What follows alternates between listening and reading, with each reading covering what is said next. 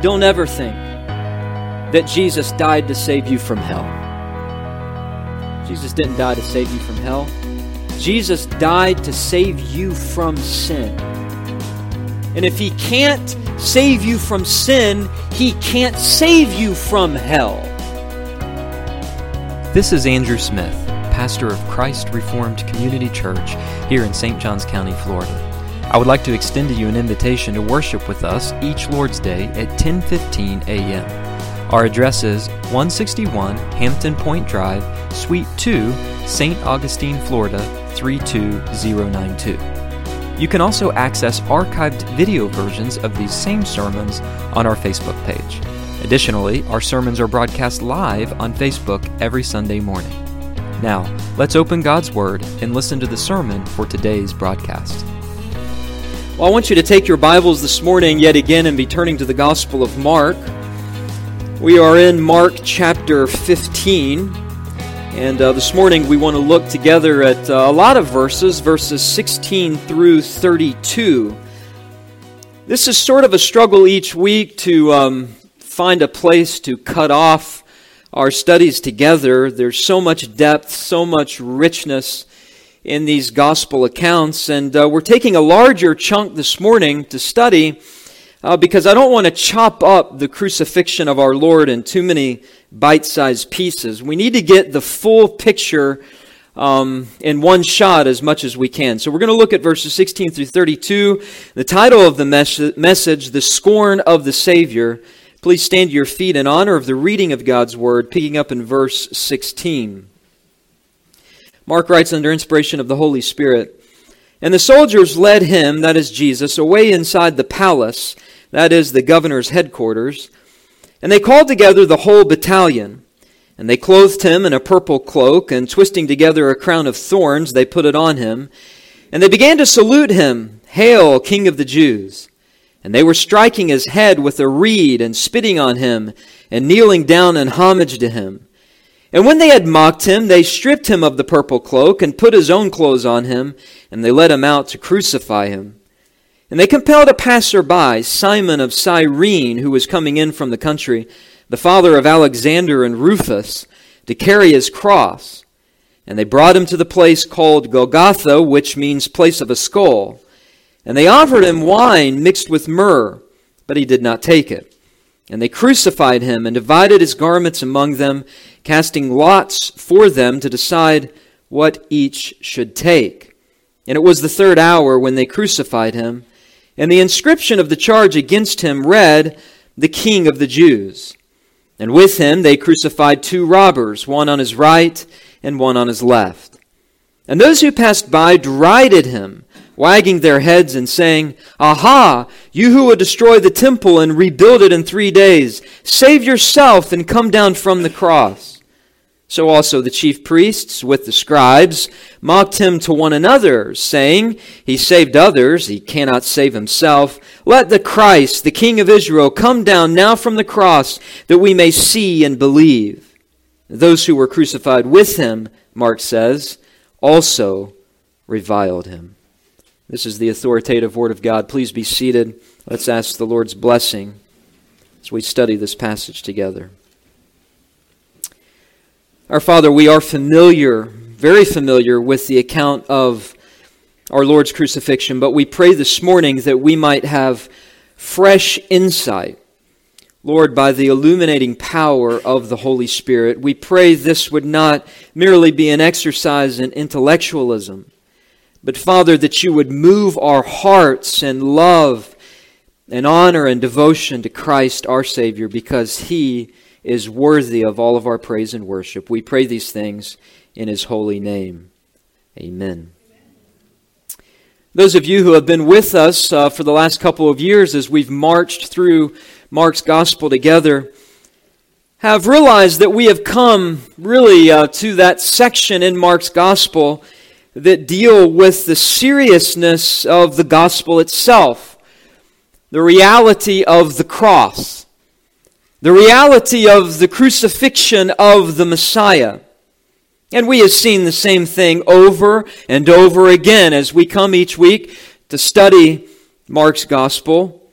we have seen Jesus mocked. We have seen Jesus abused. He is mocked and he is abused by Jews. He is mocked and abused by Gentiles. He is mocked and abused by the religious establishment. He is mocked and abused by the Roman authorities. The one who is mocked and abused in our hearts is the one that should have been honored and worshiped. 2 trials Jesus went through, one before the religious leaders and one before the civil magistrates. The trial before the Sanhedrin we saw where Jesus was questioned by Annas.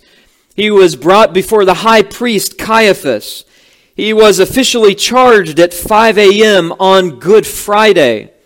False charges, false accusations against Jesus.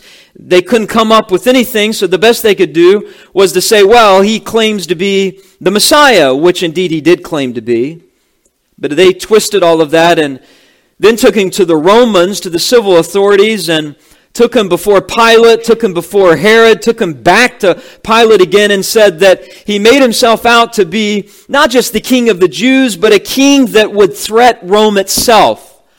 A king that would overthrow Caesar, which was not at all what Jesus intended to do at his first coming. His first coming was one of humiliation, and that's why he said in John 18:36, "My kingdom is not of this world."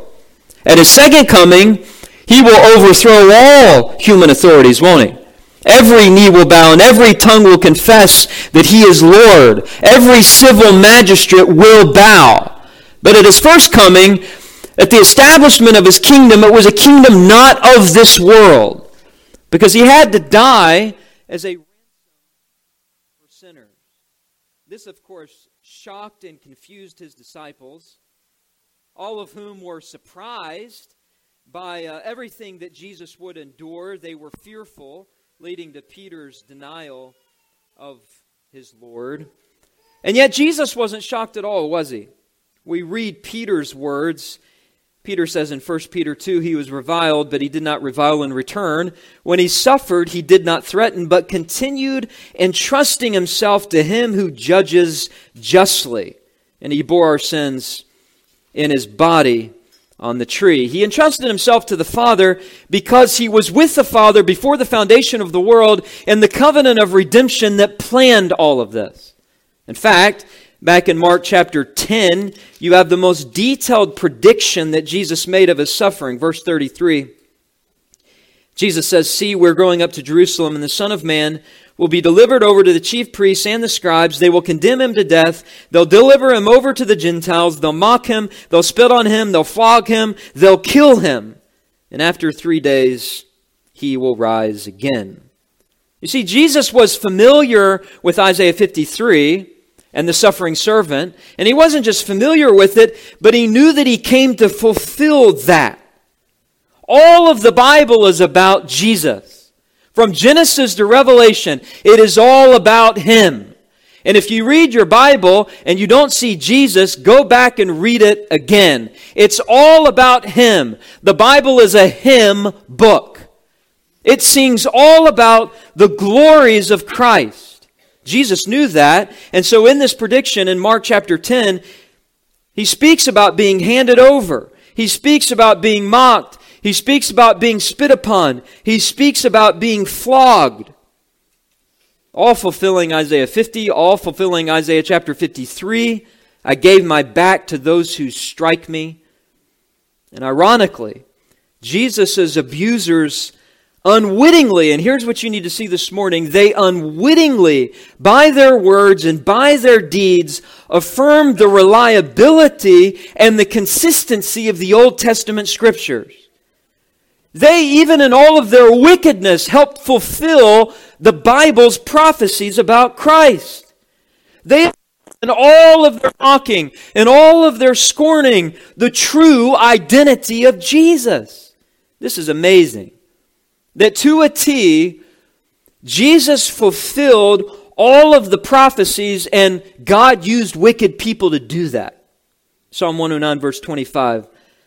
I am an object of scorn to my accusers. When they see me, they wag their heads. That was words of David, but it's a prophecy about Christ. Now, as we see in this passage, our Savior being scorned and being crucified, and as we look at the mistreatment of him by the Roman authorities, we see here captured three actions in verses 16 through 32. Three actions which, listen to this, prophetically demonstrate Jesus' true identity as a saving king. We see that in his visual abasement or humility. Secondly, in his vertical association with sinners. And third, in the vile antagonism against him. All three of these actions, motivated by evil, help bring about the good of our salvation. And that's why we can worship God in the midst of such a painful passage. So first, I want you to note with me what I want to call the visual abasement. The visual abasement. And we see this in verses 16 through 20. Christ's visual abasement is seen in several actions taken by the soldiers. First of all, beginning with the calling. Verse 16. And the soldiers led Jesus away inside the palace, that is the governor's headquarters, and they called together the whole battalion. The soldiers led him inside of the palace. This is probably a reference to the Praetorian Guard, the governor's headquarters. This is where Pilate was stationed. He was the commander of the Roman army in Judea, being the governor of Judea. Jesus, notice the language is led there. Is that familiar language of Isaiah 53? Led like a lamb to be slaughtered. Taken to the Praetorium, taken to the headquarters.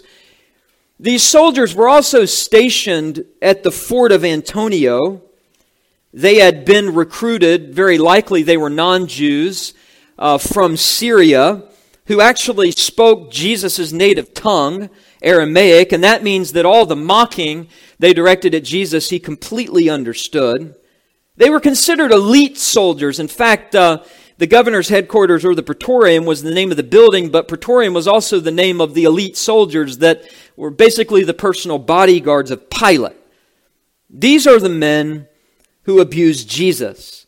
But Mark points out in verse 16, they want to make a show of it, don't they? So they called together, as the end of verse 16 says, the whole battalion. Now a battalion, the Latin word is cohors, which in the Greek is a cohort. It equals about 600 soldiers. They invited a whole company of 600 soldiers to mock and abuse Jesus and assault him physically. No doubt, not all 600 came, but the ones who did receive this calling or invitation made a public mockery of Jesus, and the calling then led to the clothing. Notice verse 17. They clothed him in a purple cloak, and twisting together a crown of thorns, they put it on him. Matthew tells us in his account that they first stripped Jesus. Then they put on him, as Mark says here in verse 17, a purple cloak. That would have been the Roman soldier's mantle. That was part of his required uniform. And Mark says that it had a purple hue to it, which means this was an old, tattered, faded Roman soldier's mantle, because the Roman mantle of a Roman soldier was red. So they didn't put something luxurious on him. They put something that had been faded out by the sun.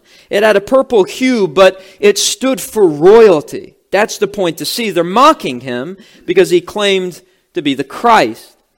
And verse 17 says, they twisted together a crown of thorns and put them on him.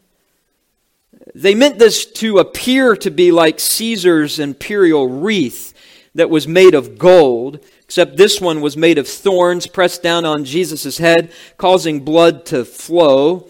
Someone obviously cruel enough to walk around the palace there and find some thorny twigs and to make this makeshift crown of thorns. Jesus, you think you're a king? How about this? Pressing it on his head. Interestingly, Genesis 3:18 speaks about the fact that part of the curse brings thorns and thistles.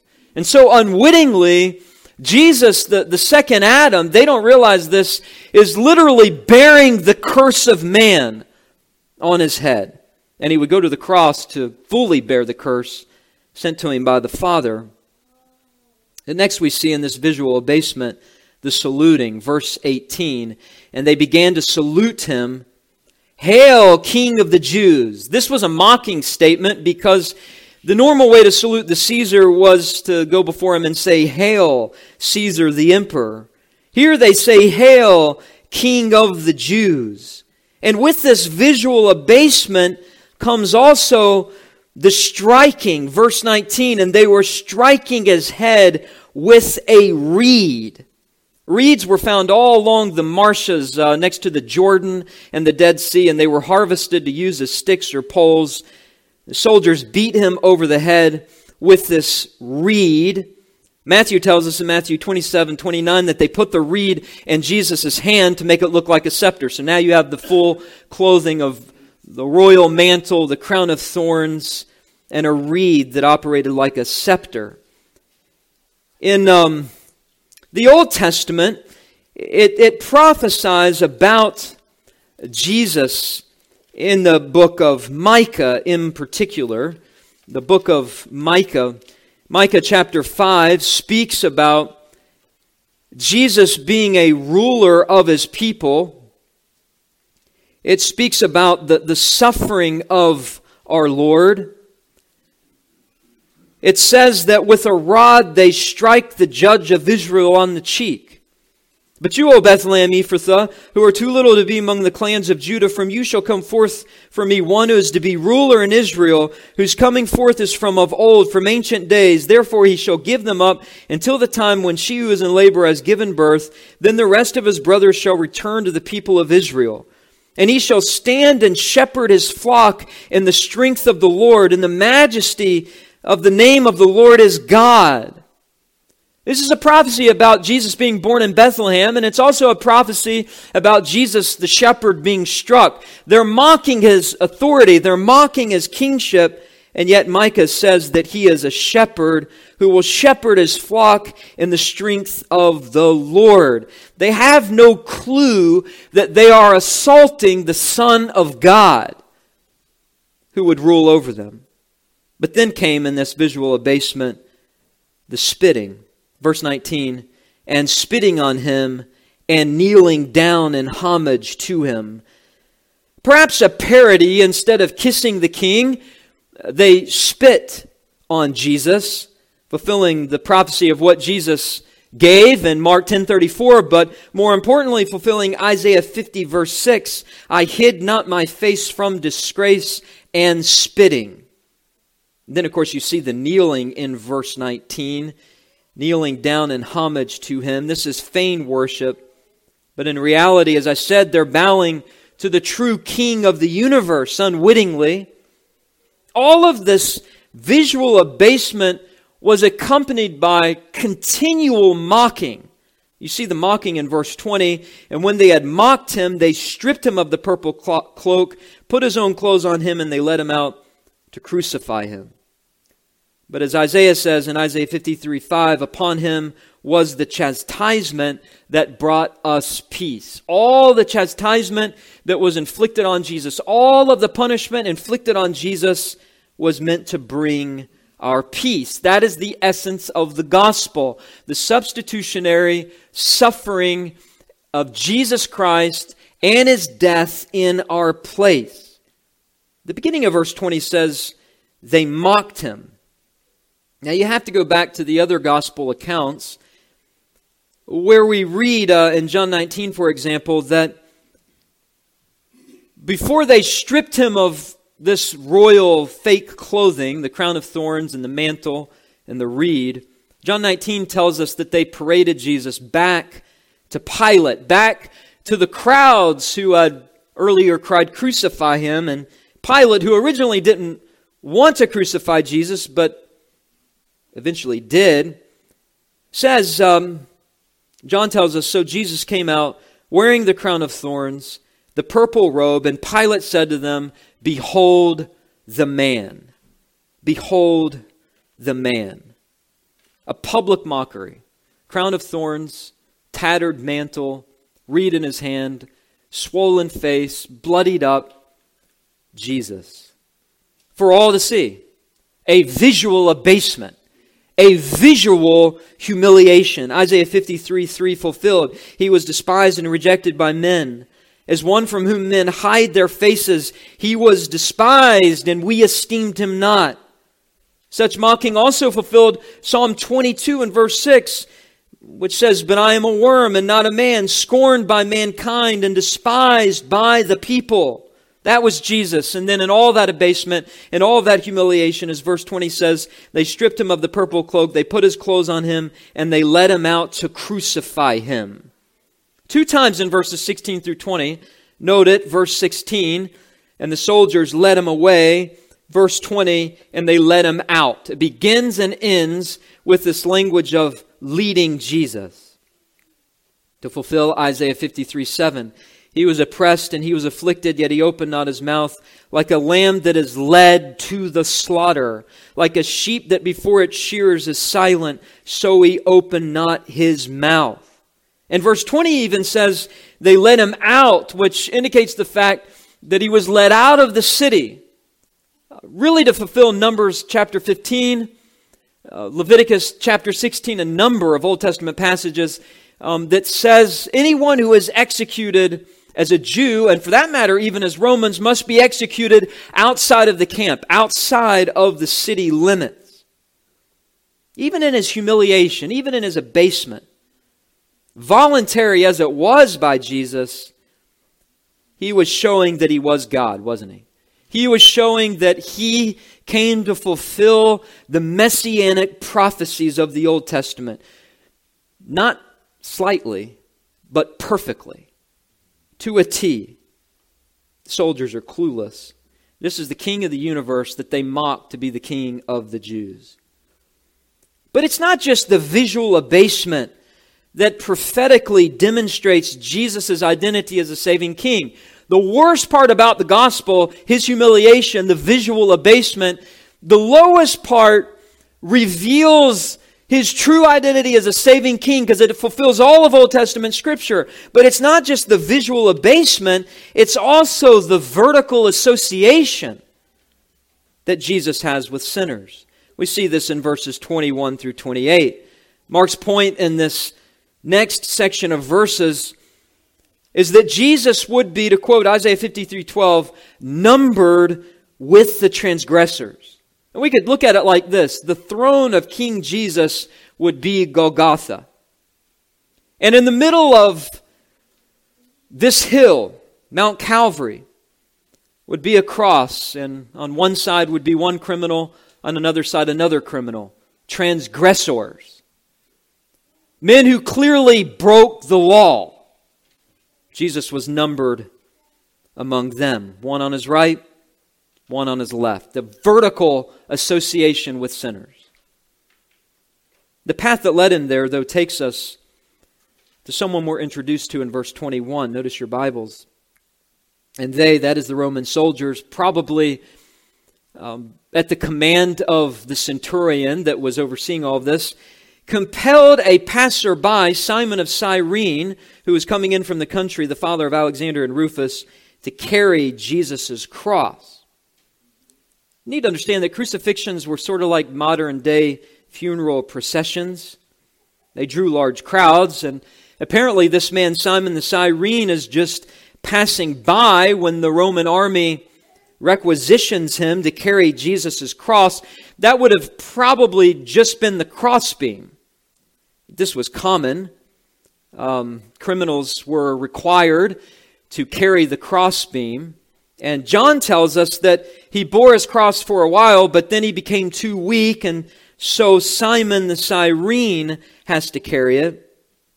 This happened often to those who were crucified. They couldn't carry their own cross all the way. You consider all that Jesus had been through just in the last 15 hours. You understand that he was weak, not just physically, but emotionally. All the way back in the upper room. That seems like a lifetime ago that we looked at that. All the tension between the apostles arguing with one another, Jesus washing their feet, Judas leaving to betray Jesus. All of that agony in the Garden of Gethsemane, he sweat drops of blood. Then he's deserted by the disciples at his arrest. He has that ridiculous trial before Caiaphas under the cover of darkness. He's mocked by the temple police and beaten. Peter's denial, which he predicted and then witnessed. His trial before cowardly Pilate. the intimidation and sneers of the mob to crucify him, the violent Roman flogging, his sentencing to death, all of the verbal and physical humiliation that we just saw in verses 16 through 20, all of that occurred in 15 hours. So he bore his cross until he could no longer. He was truly God, and he was truly man. And we should never doubt his true humanity. He couldn't even continue to carry his cross.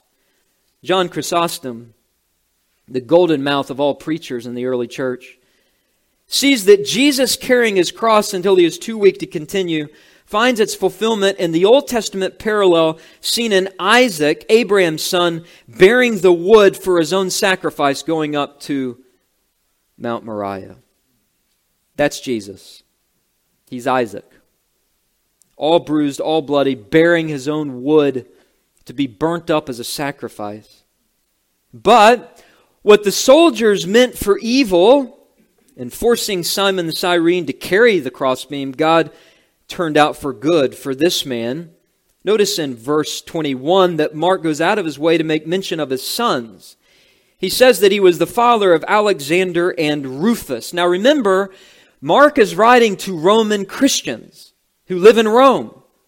So a logical reconstruction follows this line of thought.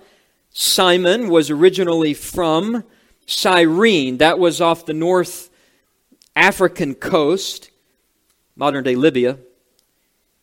He had gone to the festival to celebrate with the other Jews in Jerusalem. There was a large colony there in Cyrene of Jews. He had traveled there. There was a Cyrenian synagogue in Jerusalem. And apparently he's returning to the city, as verse 21 says, from the country. He's just passing by.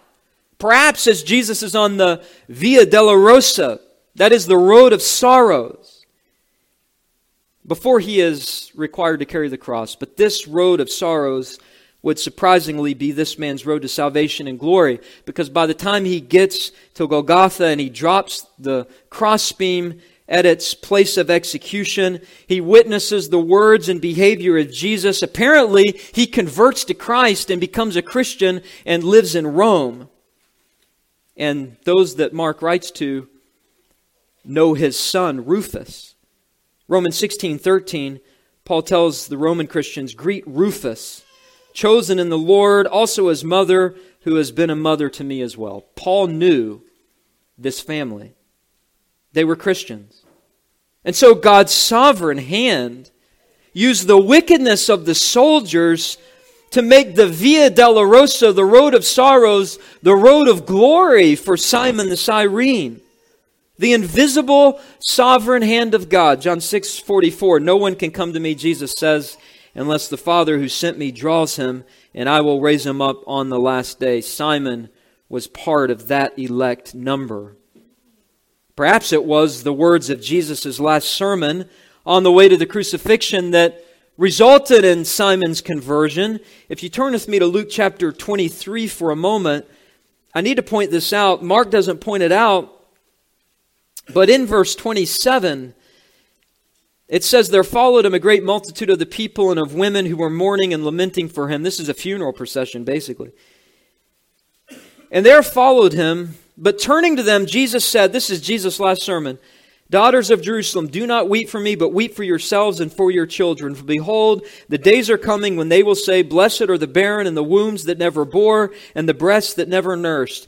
Then they will begin to say to the mountains, Fall on us, and to the hills, cover us. For if they do these things when the wood is green, what will happen when it is dry?" This is Jesus' last sermon. Jesus is basically saying what he said on the Olivet Discourse, right? That the coming judgment of Jerusalem is nigh. In 40 years, Jerusalem's going to be destroyed. Perhaps Simon understood that and in fear repented and saw Jesus, after witnessing his words and his behavior of grace and dignity, confessed his sin and came to know Christ as a Savior, disciple of Jesus. But notice verse 22. It identifies the place of execution. And they brought him to the place called Golgotha, which means place of a skull. Golgotha, as it was identified. Quite fittingly, outside of the city limits, Hebrews 13:12 says that Jesus, that he might sanctify the people through his own blood, suffered outside the camp, bearing his reproach. All of that fulfilled the Old Testament scriptures, which said any Jew that was executed must be executed outside of city limits. But there's something else interesting that we find tucked away in the book of Leviticus, for example. It says this, "And the bull for the sin offering, the goat for the sin offering, whose blood was brought in to make atonement in the holy place, shall be carried outside the camp. Their skin and their flesh and their dung shall be burned up with fire." That was fulfilled in Jesus. Burnt up by the wrath of God outside of the camp at Golgotha. Now notice, Mark points out for his readers who were Gentile, they were Romans, they didn't know Hebrew or Aramaic. He points out that Golgotha means in the Greek, place of the skull. Actually, Golgotha is a transliterated word in the Greek. It comes from the Aramaic word Golgotha, and Mark says it means skull. If you read Jerome's Latin Vulgate, it translates the word Calvaria, which means scalp or bald.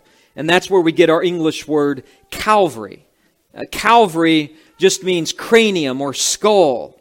Cranion is the Greek word. Now in AD 70, Jerusalem was destroyed, and in particular, the northern wall was destroyed as well, which most people believe outside of that northern wall is where Golgotha was. Then you take into account that in AD 135 it was destroyed again. You take into account all the pagans that built over the holy places. And it's hard to determine exactly where Calvary or Golgotha was. Some people say that it was on what is called Gordon's Calvary.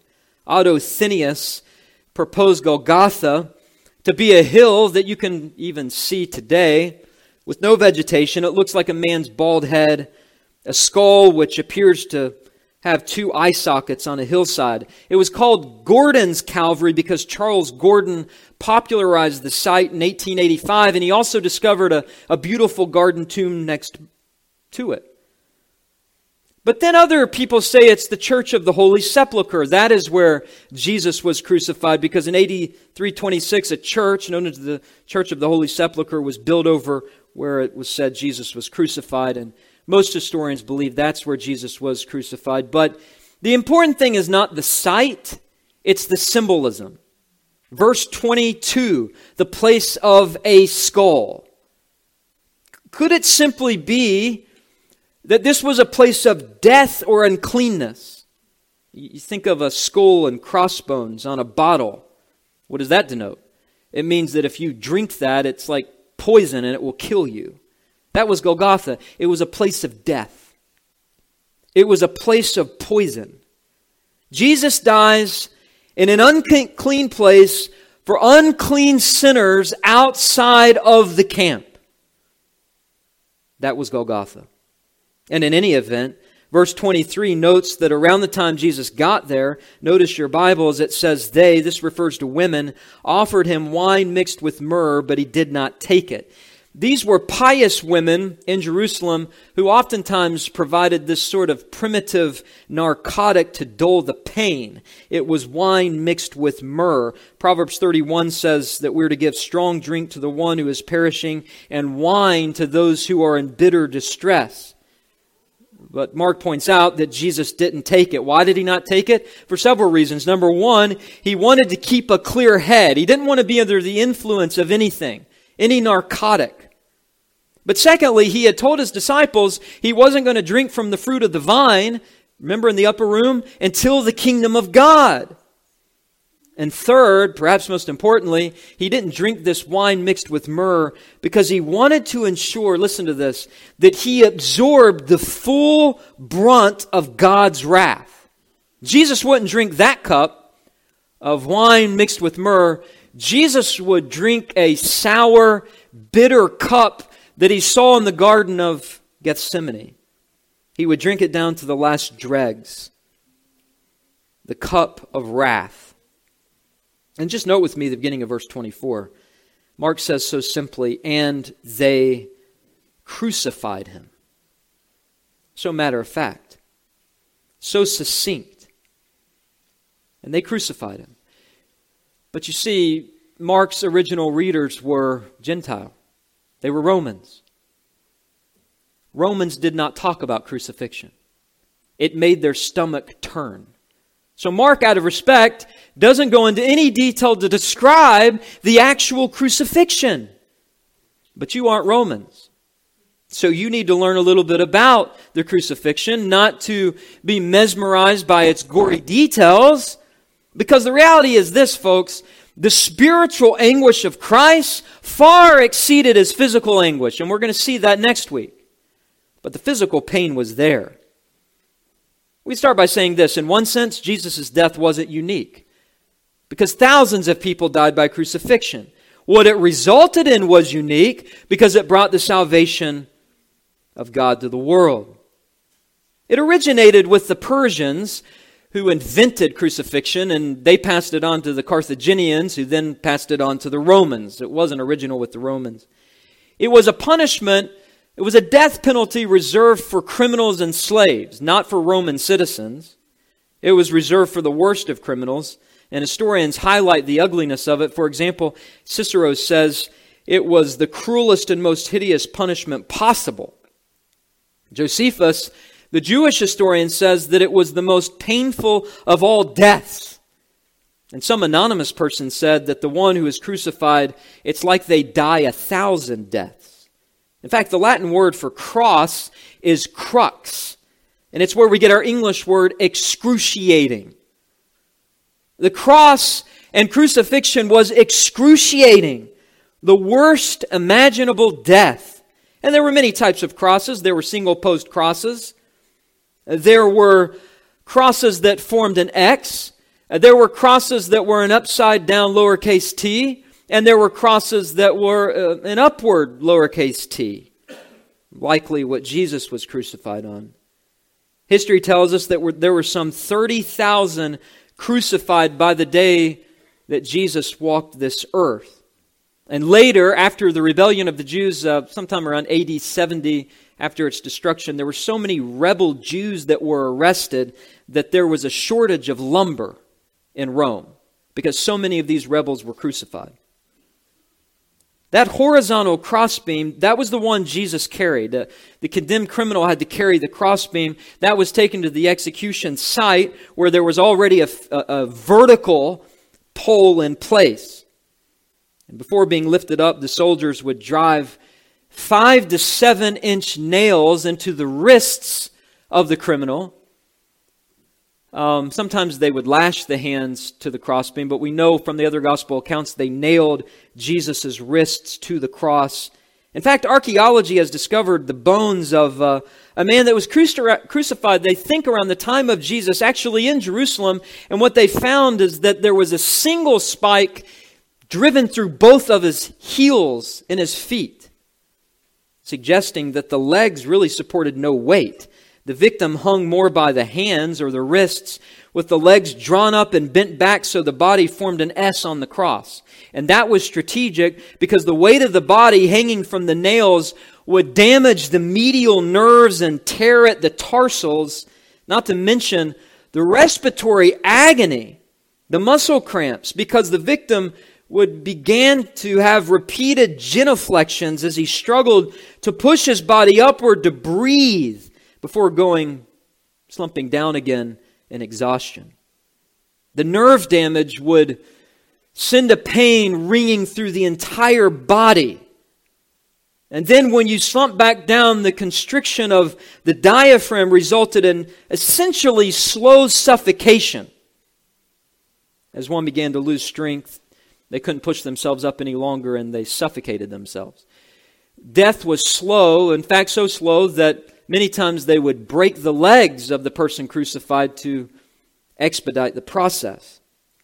This isn't to mention one's bare back that had been lacerated from the flogging, rubbing up and down on the wood. That was what Jesus endured. So when Mark says here that they crucified him, I guess you could say that's sort of an understatement. But notice the rest of verse 24. It says, "And they divided his garments among them, casting lots for them to decide what each should take." This was basically a lottery for his clothing. His inner and outer tunic, his sandals, his headpiece. John 19 indicates there were 4 soldiers in charge under the centurion. They all got something, probably casting dice to see what they would get. But what you really need to understand is all of this fulfilled Psalm 22:18. They divide my garments among them, and for my clothing they cast lots.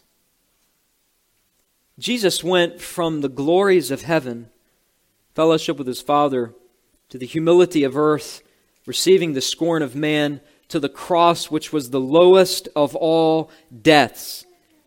The Westminster Confession puts it this way: Christ's humiliation consists in his being born, and that in a low condition, made under the law, under the miseries of this life, the wrath of God, and the cursed death of the cross.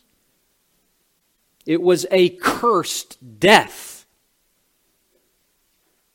But note verse 25, because it gives an important word about the time.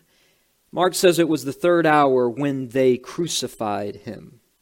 3rd hour, that would be 9 a.m. by a Jewish reckoning of time, because they counted hours beginning at 6 a.m. So the 3rd hour would have been 9 a.m. This doesn't contradict John 19:14, which says at the 6th hour Pilate sentenced him to death. That's a reference to the Roman measurement of time, which counted hours of the beginning of the day being at midnight. So 6 a.m. was when he was sentenced. That left 3 hours until he was actually crucified at 9 o'clock. We're going to see next week. Jesus died. Those hours that he hung on the cross, Jesus was dying at the same time that priests were in the temple slaughtering Passover lambs that were being brought by the people to celebrate the Passover. At that exact hour, the final Passover lamb was being slaughtered. Again, all of this in accordance with the sovereignty of God. You think that's an accident? You think that's some insignificant detail?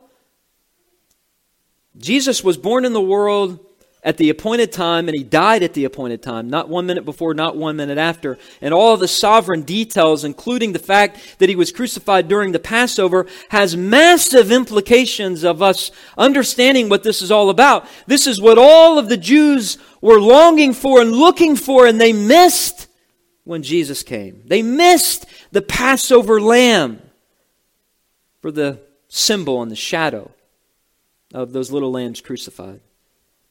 But verse 26 also highlights the sovereignty of God.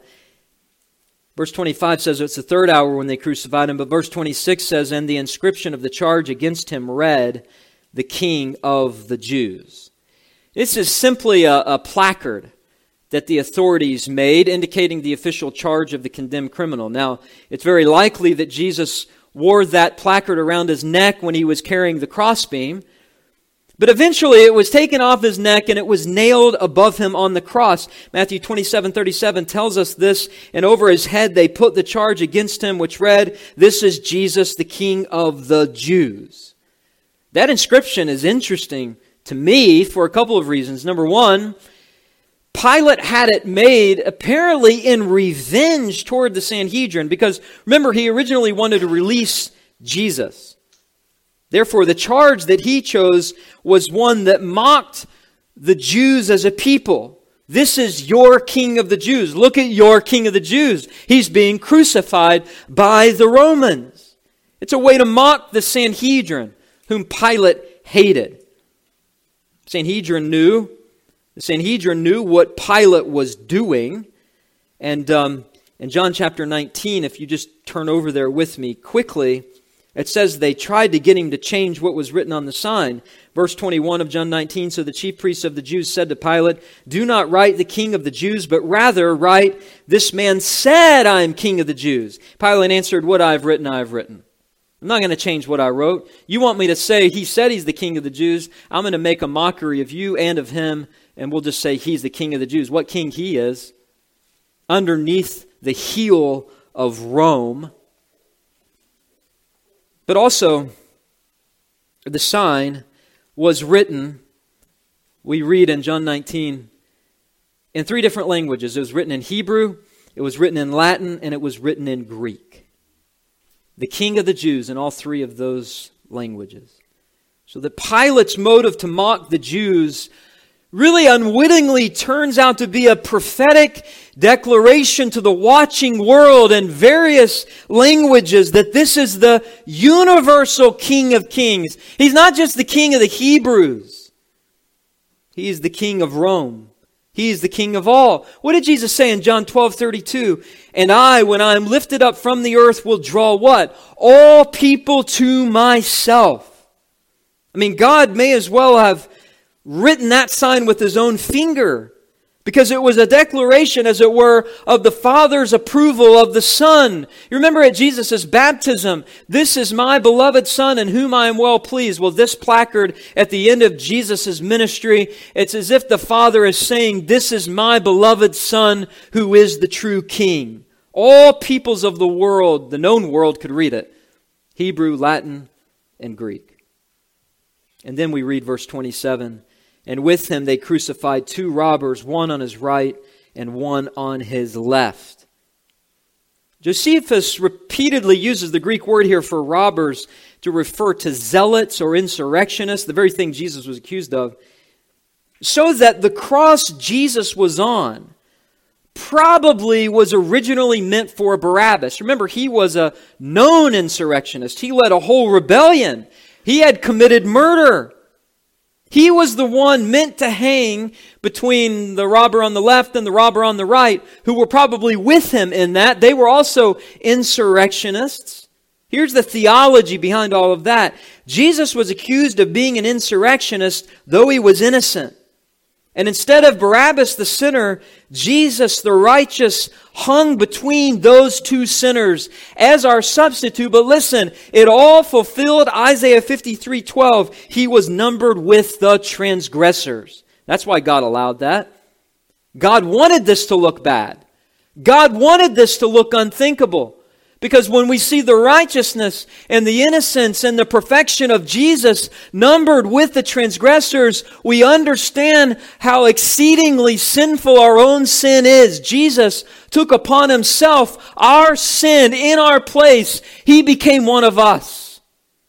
That's the gospel. Jesus was a friend of sinners, prostitutes, and tax collectors. He came to seek and to save the lost, Luke 19:10. He came to call sinners to himself, as he said, not the righteous. Heaven is not a reward for the righteous. It's a gift for the guilty because of the one who was innocent, who hung between 2 transgressors. Don't ever think that Jesus died to save you from hell. Jesus didn't die to save you from hell. Jesus died to save you from sin. And if he can't save you from sin, he can't save you from hell. He was punished in our place. 2 robbers, one on his right, one on his left. Now turn with me briefly to Luke 23. We'll talk more about this next week. But we read something interesting beginning in verse 39 of Luke 23. It says, one of the criminals who were hanged railed at him, saying, "Are you not the Christ? Save yourself and us." But the other rebuked him, saying, this is the other criminal, "Do you not fear God?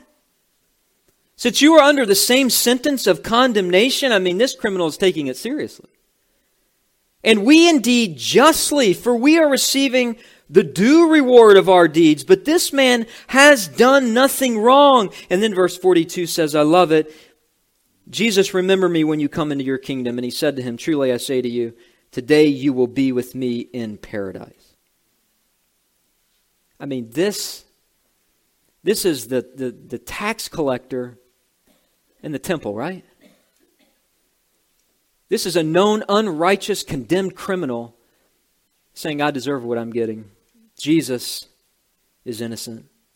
This isn't spiritual fire insurance.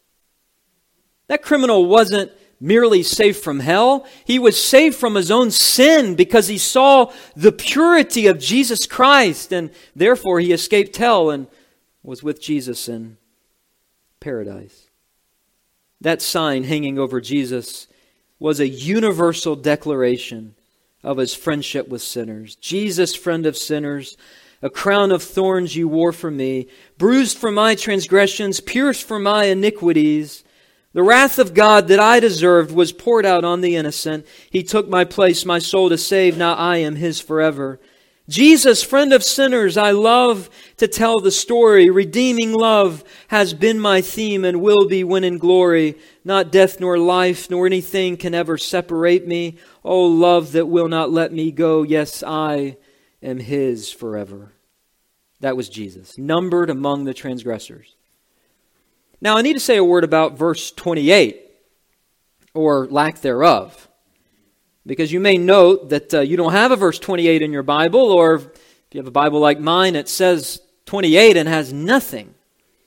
Or maybe it's in the margins of your Bible, or maybe it's in brackets. That's not anything to worry about. This is indicating to us that some of the Greek manuscripts, and really the earlier Greek manuscripts, don't have verse 28. So that some well-meaning scribe inserted it in there. Of course, what is verse 28? Well, it's a quotation of Isaiah 53:12. He was numbered with the transgressors, and all of this fulfills that. Regardless of whether or not Mark originally wrote it, doesn't matter. Anyone with eyes can see that verses 21 through 28 is all about Jesus' association with sinners. He was numbered with the transgressors, beginning with Simon the Cyrene, going all the way to Golgotha, being vertically associated on the cross, high and lifted up, a criminal on his right, a criminal on his left. Vertical association with sinners. Listen, apart from that, there's no salvation. There is no salvation apart from God pouring His wrath upon His only begotten Son in your place. And we'll see more of what that means next week. But back to verse 27 just for a moment. Notice it says one on his right and one on his left. That should sound familiar. Do you remember the sons of Zebedee? They had a request, and really it was their mommy that went to Jesus to make the request. Read about it in chapter 10, verse 35. They came up to Jesus. Teacher, we want you to do for us whatever we ask you. And He said to them, what do you want me to do for you? And I believe at that moment He knew exactly what they wanted. He's baiting them. And they said to Him, grant us to sit one at your right hand and one at your left in glory. And what did Jesus say? Jesus said, you do not know what you are asking. Are you able to drink the cup that I drink, or to be baptized with the baptism with which I am baptized? And they said, we are able. Jesus said, the cup that I drink, you will drink. And the baptism with which I am baptized, you will be baptized. But to sit at my right and my left is not mine to grant, but it is for those to whom it has been prepared. In other words, the jury is still out on you boys. Because I'm going to suffer. I'm going to drink the wrath of the Father. I'm going to be baptized into death. And I know that you will be martyrs for me, but you don't know that. You think my kingdom is all about glory and fame. No, to be at the right and the left of Christ means that you might die just like Christ did. And we all, as Jesus said in Mark 8:34, will have to bear a cross, right? Regardless of whether or not it's martyrdom, every true disciple will have to bear a cross for Christ. But we see in these verses 21 through 28, Jesus' vertical association with sinners as our substitute. See, everything in these verses prophetically demonstrates Jesus' true identity as king, even though it's in the context of mocking and scorning him. His visual abasement, verses 16 through 20, his vertical association, verses 21 through 28, and finally, verses 29 through 32, the vile antagonism. The scorn continues, and Mark reports it as Jesus hung on the cross, taking his last breath. Notice verse 29, and those who passed by derided him, wagging their heads and saying, "Aha, you who would destroy the temple and rebuild it in 3 days, save yourself and come down from the cross." I mean, imagine this. It would be bad enough for the soldiers to mock him, but this is a chorus of scorn. It's interesting because verse 29 says it's by those who pass by, sort of like Simon the Cyrene. They weren't planning on attending this, but there was a major highway that passed by Golgotha, and they see this, and it's like rolling your window down in the car and mocking someone. They're yelling at him, merely passing by.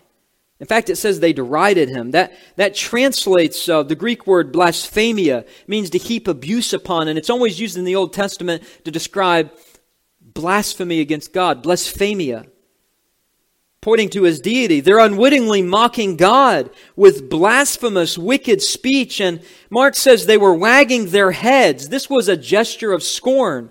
Remember Psalm 22:7, "All who see me sneer at me. They separate with the lip. They wag the head, saying, 'Commit yourself to the Lord. Let him deliver him. Let him rescue him because he delights in him.'" I mean, is that not stunning how this fulfills Psalm 22?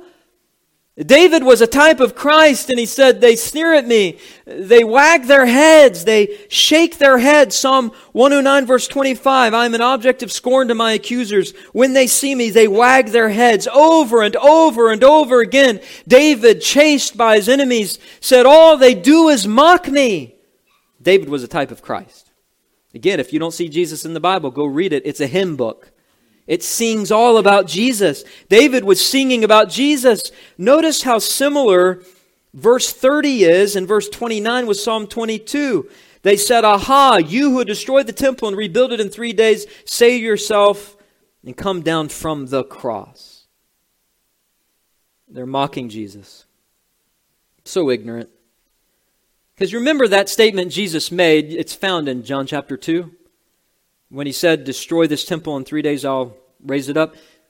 John tells us he was talking about his body. He was saying that he'd stay on the cross. He wouldn't come down from the cross until he was dead. But 3 days later, he would rise again. Jesus is the true temple. He was speaking about the temple of his body. And yet here again, these mockers have no clue that this vile antagonism, mocking Jesus, who in actual fact, listen to this, has the power to get off the cross, but more importantly, would demonstrate his power by dying and then doing something more powerful than stepping off the cross. He would step out of the grave. He'd step out of the tomb. It's the great irony of this. Vile antagonism. Precisely because he refused to save himself, he was able to save you and me. Not coming down didn't reveal his weakness. It revealed his power. His power. And if verses 29 through 30 report what others said to him as they passed by, then verses 31 and 32 report what others said about him. Notice verse 31. "So also the chief priests and the scribes mocked him to one another." That means they're having a little sermon fest, preaching to one another. But they're preaching loud enough for others to hear because they don't want anyone to believe in Jesus as the Messiah. They're saying to one another, verse 31, "He saved others. He cannot save himself." I mean, essentially what the passers-by were saying. But notice they even demand a sign. Verse 32, "Let the Christ, the King of Israel, come down now from the cross that we may see and believe." Yeah, right. Demanding a sign? That's always proof of unbelief. Did you hear that? That is always proof of unbelief and an unwillingness to ever believe. You remember that parable Jesus gave about the rich man and Lazarus? Abraham said to the rich man who wanted a drink from his eternal suffering to assuage it, he desired also for someone to be sent to his father's house to tell them, whatever you do when you die, don't come to this place. At the end of that parable, you know what Jesus said? He said, listen, if they did not hear Moses and the prophets, that is, the Scriptures, neither will they be convinced if someone should rise from the dead. And by the way, that's exactly what happened. Because they are affirming that Jesus saved others in verse 31. They're affirming not only Jesus' miracles, but that He raised Lazarus from the dead. They still didn't believe. And when Jesus would rise from the dead, there would be a whole conspiracy to cover it up. They knew He rose. You see, here is the order. It's not see and believe. It's believe and see. That's what Jesus told Martha, right? Prior to raising Lazarus. Did I not say to you that if you believe, you will see the glory of God? You say, how does that work? How can it be that it's not, if I see, I believe, it's if I believe, I see? Here's why. Because faith is a gift from God. And someone who truly believes will believe in God. He won't need a sign. He'll know in his heart because the Spirit of God has revealed that to him. But the end of verse 32. Those who were crucified with him also reviled him. So the scorn, the vile antagonism also came from the transgressors that Jesus was numbered among. That second criminal that eventually believed at first was mocking Jesus. Almost to his last breath, mocking Jesus. But he eventually believed. Symbolism is amazing. You don't believe in deathbed confessions? I do. I think they happen more often than we think.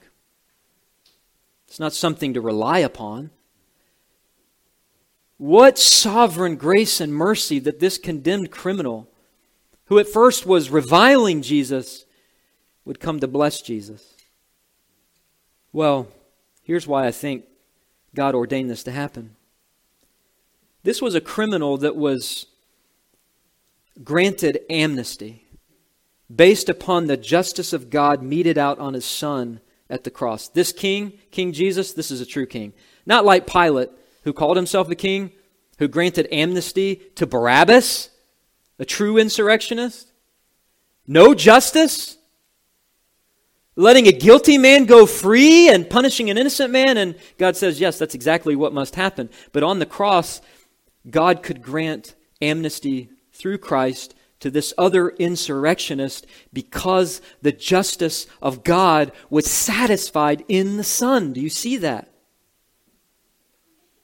The gospel is all about the justice of God. This isn't God winking at sin, brushing it under the rug, covering it up, turning the other way. No, Jesus had to be punished, but because He was punished in our place, this condemned criminal was sovereignly snatched from the flames of Hades. A miracle. That's how all salvation is. That's how your salvation is. That's how mine is. A miracle from God. What is the point of all of this? Simply this: the power of King Jesus, even in His weakest and lowest moments on earth, reveal His true identity. His visual abasement, His vertical association with sinners, His vile antagonism directed against Him, all of that reveals His strength, not His weakness. The reality is that vile antagonism could have served to tempt Christ. Sort of like the devil tempted Him in the wilderness. The devil took him to a very high mountain, showed him all the kingdoms of the world and their glory, and said to him, all these I will give you if you'll fall down and worship me. And Jesus said what? Be gone, Satan. Satan was not keeping Jesus on the cross. Satan was trying to get Jesus off the cross. Just like Peter, when Jesus predicted in Mark 8 that he would go to Jerusalem and suffer, Peter said, may it never be. And what did Jesus say? Get behind me, Satan. It's the same exact temptation on Golgotha. And yet Jesus, though reviled, didn't revile in return. Though he was slandered, he didn't slander in return. But he kept, Peter says, 1 Peter 2:23, entrusting himself to the Father.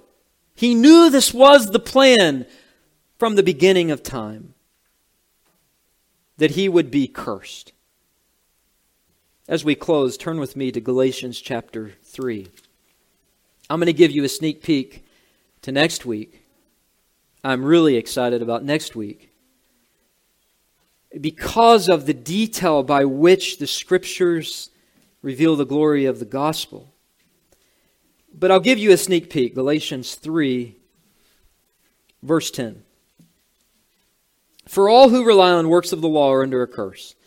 For it is written, cursed be everyone who does not abide by all things written in the book of the law to do them. Now it is evident that no one is justified before God by the law, for the righteous shall live by faith. But the law is not of faith, rather the one who does them shall live by them. Here it is, verse 13. Christ redeemed us from the curse of the law by becoming a curse for us. For it is written, Old Testament, cursed is everyone who is hanged on a tree. That's why Jesus' death was a stumbling block to the Jews. That was Paul's point in 1 Corinthians 1, right? Because everyone cursed. Everyone knows someone cursed. Someone dying on a tree is cursed. But here Paul says, he was cursed for us. Christ redeemed us from the curse of the law by becoming a curse for us. Mosaic law promised a curse for breaking the law, right? But Moses didn't make that up. That was true in the garden. God told Adam, in the day you eat of this tree, you will what? Surely die. It's another way of saying you will be cursed. What's the opposite of being cursed? Well, it's being blessed, right? What does it mean to be blessed? It means to be brought close to the face of God in His very presence, where the light of His countenance shines on us. But to be cursed is to be cut off. And that is exactly what happened to Jesus. God the Father turned His lights off on the Son. Go back with me to Mark chapter 15. And we'll end with this. Verse 33. And when the 6th hour had come, there was darkness over the whole land until the 9th hour. That's the curse of God. That's Jesus being cut off. That's the light of God's countenance gone. All the sweet fellowship Jesus had had in the light of heavenly glory, the lights were shut off. Jesus was in hell. He was in the darkness of the curse.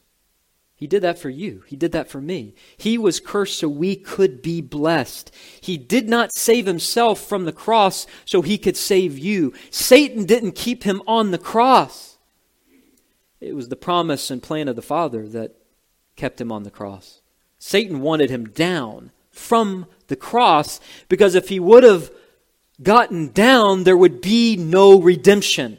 We are redeemed because of the curse of Jesus. And you say, can that happen to the worst of sinners? You better believe it. What does Paul say in 1 Timothy 2? He says, I am the chief of sinners. Jesus came to save the worst people, not the best. Jesus came to save sinners, not the righteous.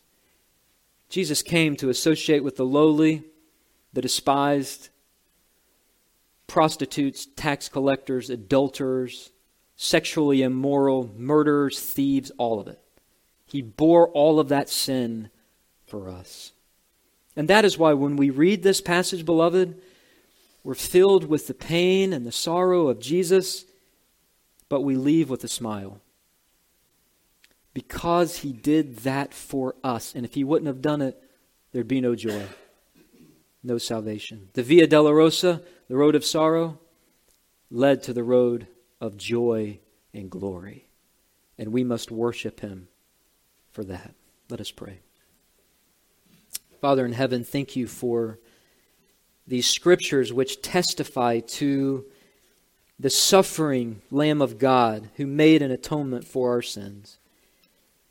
Really, Lord, we have just scratched the surface. We can't wait to come back next week, because there we will see that Your wrath was satisfied upon Your Son at Calvary. This was the only way to bring about our salvation. Lord, may we never be ashamed of the cross. May we never be ashamed of the bloody gospel that we love. May we rejoice in it. May we bless Christ our Savior for blessing us with so rich a salvation. We'll give You the glory and the praise as we pray this in Jesus' name. Amen. I hope this sermon from God's Word has ministered to your soul.